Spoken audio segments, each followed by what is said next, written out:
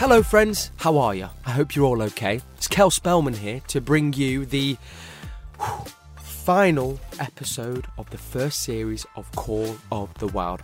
Now, in this final episode, I am bringing you a longer chat with the wonderful, incredibly inspiring Poppy Okocha, queen of all things gardening, horticultural expert, and of course the newest WWF UK ambassador.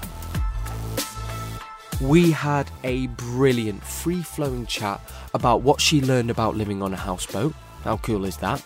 The joys and worries of escaping the rat race, something I think we can all relate to. And how to wild up even the smallest of spaces wherever you are, even in the city. And of course, we spoke about allotments. I mean, it would have been rude not to, really. I do hope you enjoy. As a bit of a gardener myself, I've got an allotment with 3 of my best friends. We're big fans of your work. Nice. Oh, that's so good to hear. I love that you have a shared allotment, not just for you, but a few of you getting stuck in. That's it. It's a real kind of a special group community thing for us, really. And we've got it up north, and actually it's kind of, when people see the plot, it's huge. So actually I think it needs a few pairs of hands. Do you know what I mean? Okay, cool. So how long have you had it? Well, we had a plot a couple years ago. We had it for about 2 years, and that was really kind of actually a big learning curve for us all, just because we didn't really know what we were doing. And then between us, we all started working, couldn't really put the time into it we wanted to, so we gave it a rest. And then this new plot we've had for about 18 months now. Kind of got it just before that first lockdown, so actually kind of perfect timing for us just to go and put some time and energy into it. But it's just, as you know, it's just the best thing in the world, isn't it? Yeah. Love that. That's amazing. Such a nice project to do with friends as well. Really, really is. Well, we're going to get into all things gardening in a little bit. But I guess, speaking of gardens, you know, we've got public ones, we've got private ones. We know that some of them can be extremely beautiful, of course. But sometimes the ones that look the most beautiful and pretty might not necessarily be the most beneficial for that local environment and for all the kind of subspecies and soil networks that exist there. We've been talking about kind of rewilding, and I guess, you know, there's a balance, isn't there, to be found between trying to make something look beautiful, but actually maybe sometimes leaving things to just be wild is probably a more beneficial thing for the local environment and ecosystems. Yeah, so I think that at the moment, the concept of rewilding is really exciting. It's like something that's recently gained traction and kind of entered the public realm, I suppose. We all have heard of the term rewilding nowadays, but it's a tricky one because rewilding in its kind of purest form requires quite a large quantity of land. It requires the kind of actions of grazing herbivores. It requires a whole functioning ecosystem that can really push the kind of development of a really vibrant and biodiverse landscape. And in smaller spaces like our gardens or even, public parks, that kind of level of wilderness isn't necessarily always possible. So I think that sometimes when we talk about rewilding our gardens, for example, what we're talking about isn't necessarily rewilding, because we can't have a herd of buffalo traipsing through our back garden with wolves chasing after them. It's just it's not going to happen. But what we can do is look at natural landscapes which are really highly functioning and try and pick and choose elements of those that we can try and incorporate into our spaces.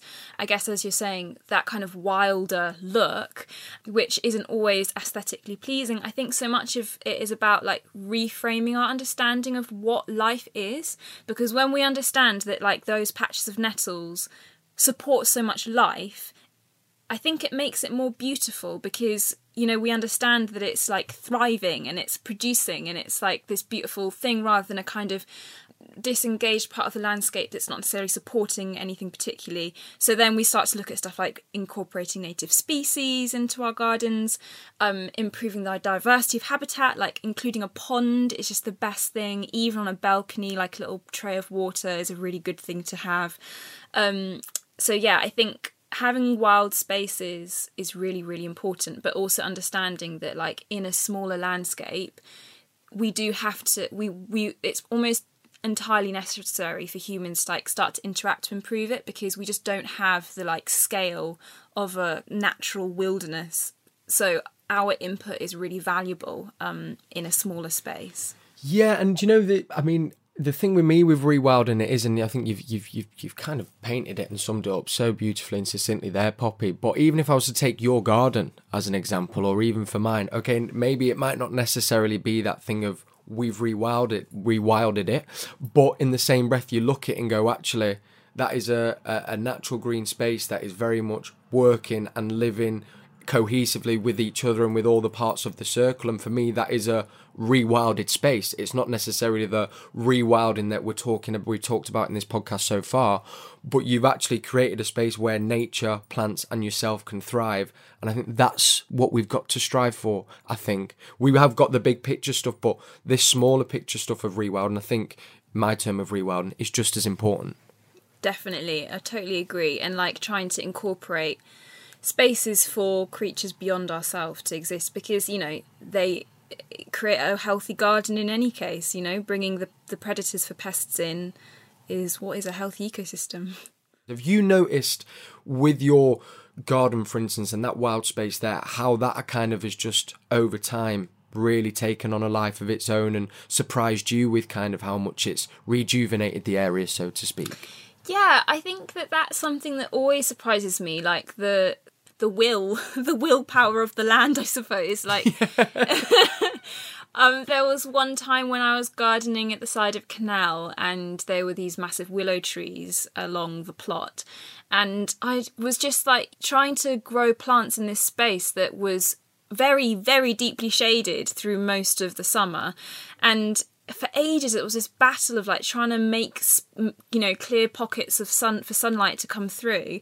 And in the end I was just like, do you know what, these willow trees have been here far longer than I have, and they know exactly what they want to do. And I think, yeah, when you sort of start to listen to a landscape, you do see how incredibly powerful it is. And then at that stage I went, okay, I'll leave these willows to do their thing, and you see how much life they're actually supporting. So I think, yeah, it's quite humbling when you do start to see how a landscape can just kind of like get going on its own. And that's one of the things that always brings me hope. And, you know, David Attenborough has talked about this as well, that actually the resilience, but also the power that nature has to restore itself is quite unquantifiable. I think it's far bigger than any of us actually realise, to be honest with you. We just don't give it its time and space to do it. But if we do, it will absolutely bloom. You mentioned there by the canal, was that when you lived on a houseboat? Yeah, it is, yeah.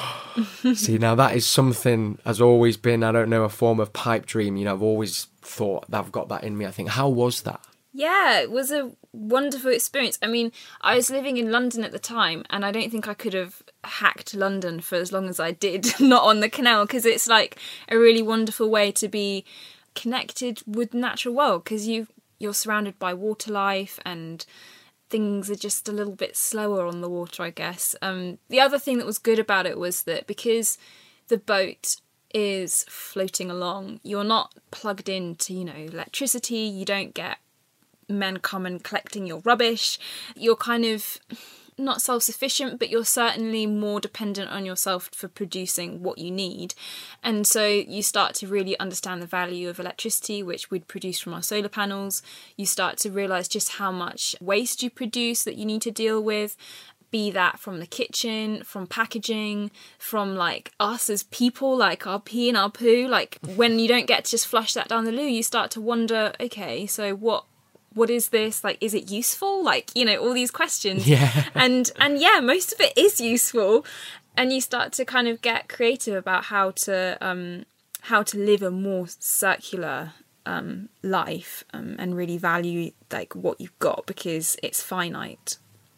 Do you think as well that probably really helped set you up to then go and to your next step? You know, I know you're kind of down in Devon now with your garden, but it kind of taught you a lot of those lessons there that then you were able to implement and bring to kind of not being on a houseboat and maybe in a more traditional space, so to speak. Yeah, 100%. I feel like what I learned living on the water was like, yeah, it's really changed how I interface with the resources that we have. There's also something funny about when you're on the canal, you're moving, you're transient, you've not got like a set plot or like location, and so you sort of feel a sense of, I don't know if ownership's the right word, but responsibility for a landscape like quite a broad area. When I've noticed coming to a house and having like a garden with its boundaries marked out, that I feel more of a sense of responsibility for like my bit. And I think that contrasts so interestingly with that feeling of this whole waterway is part of my responsibility and part of my responsibility with these other boaters. So I think that's been really interesting, coming from a more transient lifestyle to one that has boundaries on it. Being in such a small space, and I think that's something that a lot of people can relate to, especially as if you've been brought up in a city as you were when you were younger. Sometimes people say, I've not got the space to be able to create some wild spaces or do a little bit maybe for my local bit, nature and environment.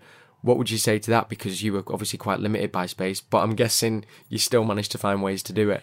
Yeah, I'd say if there's a will, there's a way, because like I think it just depends on like what you're trying to achieve. Like, of course, if you're in a flat in London, you've not got any outdoor space, you're probably not going to grow like a whole year's supply of squashes. But what you might be able to do is grow sprouts all year round on your windowsill, and that is actually really cool experience, because you get to see a seed germinate, what like looks essentially like a little pebble or grain of sand, turning into life and then feeding you, and that is super cool. And then having window boxes, growing planters on the balcony. I was growing food on the roof of the boat. There's so many sort of solutions, and then beyond that, looking at community gardens or even guerrilla gardening.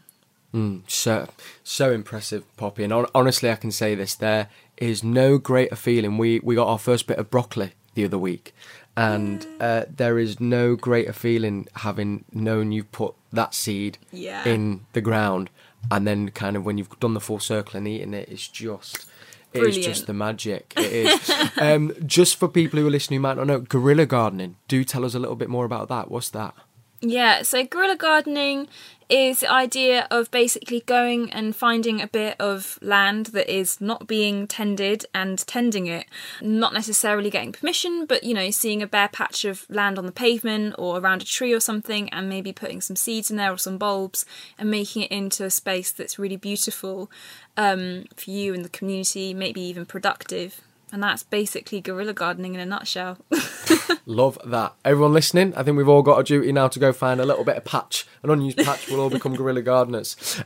Final quick word on the gardeners, because pesticides obviously is something that is talked about a hell of a lot, and I think we're all very aware of the catastrophic effect that some of these pesticides are having. What has been your answer to pesticides? Because for people that maybe use them, or do we have to use them? Do gardeners have to use them, and what are the alternatives? Yeah, so I'm an organic grower. It's funny, I sometimes forget to like even mention that, because it just feels so like intuitive or obvious to me, but you're right. Yeah. Like, not everybody will know, and fair enough, because there is a lot of vested interest in ensuring that people do continue spending their money on products that we don't really need, e.g. pesticides.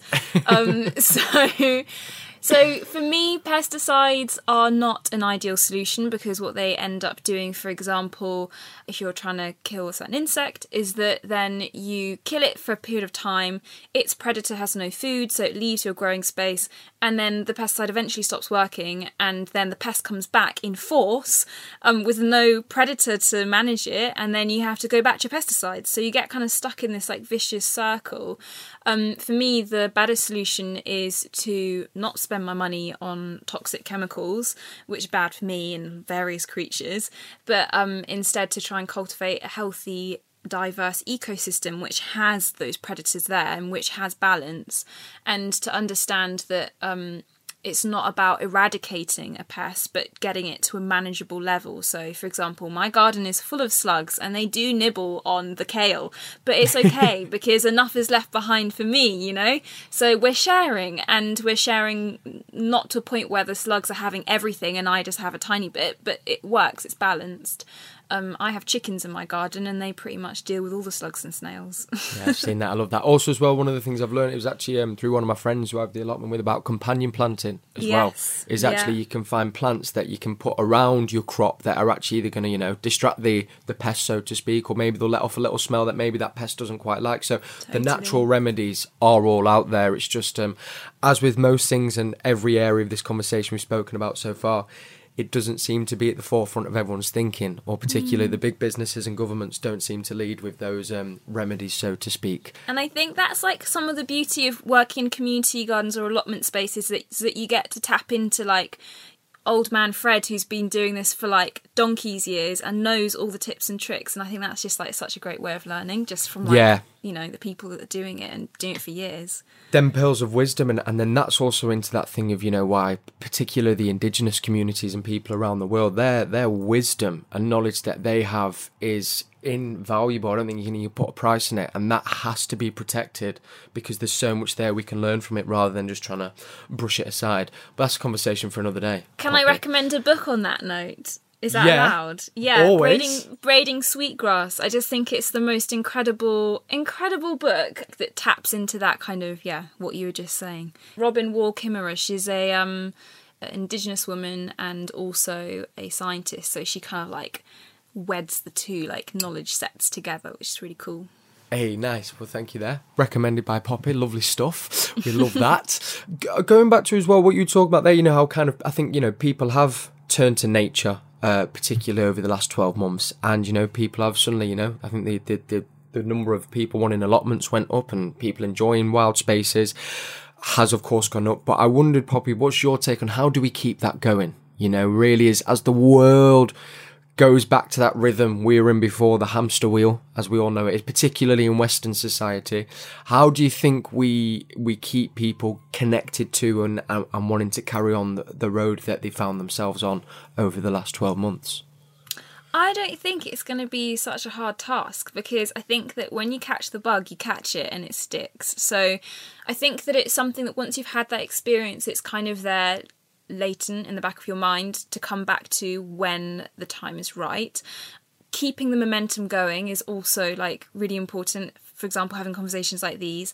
But I think the interest has been sparked, and I don't think it's going to be easy to put that one out, because it is just so empowering engaging with the natural world and growing food. It's like you can't really stifle it, I don't think. No, and it's that thing of we said when it actually is innately in you, which it is. Yeah. I think it just needs that little spark, isn't it? It's like a little jump start to go, it's there, don't worry. I think society and pressures have actually just nullified it and pushed it down. We just need to bring it back up in a way. Exactly. And, you know, I hope that as we go forward, more and more opportunities will rise to help people to, you know, engage with allotment spaces or community gardens, because as you said, there's like such long waiting lists, and I think that the opportunities will start to come as more pressure is put on from the public, because, you know, we've realised that we want that and we need it. I'm going to ask you for some of your tips and tricks, but before that, you know, I wondered, being someone who really is a living, breathing example, having gone from maybe being caught in the Western world trap, which we all are, you know, from your career in modelling, to then actually making the changes and shift to where you find yourself now, Poppy. What were your biggest difficulties? What were the hard things about making that change? You know, because I'm sure there might be people listening, and even myself, a bit going, God, it's quite a scary thing to do, but you did it. But what were the challenges? It felt like I got to a stage where I didn't have much of a choice. Like, I think there was a breaking point where it was like, actually the benefits of transitioning into a different lifestyle far outweighed any of the benefits of staying where I was at. I think the biggest fear for me was finance, because of course, like the way our society is set up, like it's hard to make money unless you're engaged in that hamster wheel you're talking about. So yeah, trying to figure out an alternative way of making money, that was probably the scariest thing. But yeah, I got creative and like here I am and it's all fine. So we worked out. Yeah, I mean, I think I've got a long, you know, for me personally, for what I'd like to, where I'd like to be, I feel like I still got a long way to go, because I would love to be in a place where I can provide my own food and energy and kind of offer like an example of how that can be done in a really achievable way. To start out with, it was just kind of like actually just small changes, I suppose, and once you start like aligning yourself with what you believe in, just the feeling of being like, oh, like I'm doing what I believe in is just so amazing, because you feel like you're not like hypocriting yourself every day. And I think that made it like, once I started, I was like, okay, this is a good thing to do. I don't know if that's a very clear answer to your question. It really, really is. But off that, what I will ask is, you mentioned there about changes personally you still want to work on and make happen in a bigger sense. And one of the biggest things I've learned from this first series of Call of the Wild is, we absolutely all have a duty individually and responsibility to make the changes and do the right thing.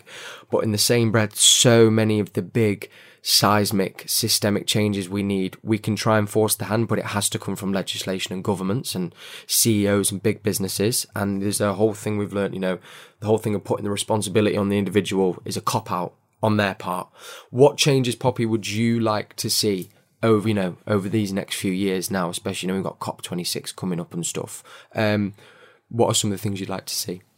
I'd like to see access to nature and understanding about food and where it comes from put into the education system. Like for schools to have growing spaces and for kids to be able to learn like where food comes from and how food can be grown sustainably to become part of like mainstream education. Because I think that, giving kids that like initial contact is so important. Because I think in school it's so easy to be like, oh, climate change is this, it's this thing separate and far away. But when we start to like have experiences that are really tangible, like we're talking about in the allotment, etc., I think that's when it really sticks. So for me, I think like the most incredible thing would be for kids to be able to have really meaningful contact with nature, and to understand about where food comes from. And my final question, which I round off every conversation with on Call of the Wild, is what brings you hope? What brings me hope is probably what you were touching on earlier about the incredible power of the natural world to regenerate. When we step aside, so much can happen. I think that gives me hope. Even if we just screw up totally, like things will go on without us. Yeah, so true. It's up to us whether we want to be a part of it. And Poppy, we have to mention it because, of course, brand new WWF ambassador, a massive, wholehearted congratulations. And you really are a part of the WWF family now. And I'm really excited to see kind of what you do, where it goes, and also what we might be able to do together as well, Poppy. It'll be a real treat. Thank you. That's such kind words.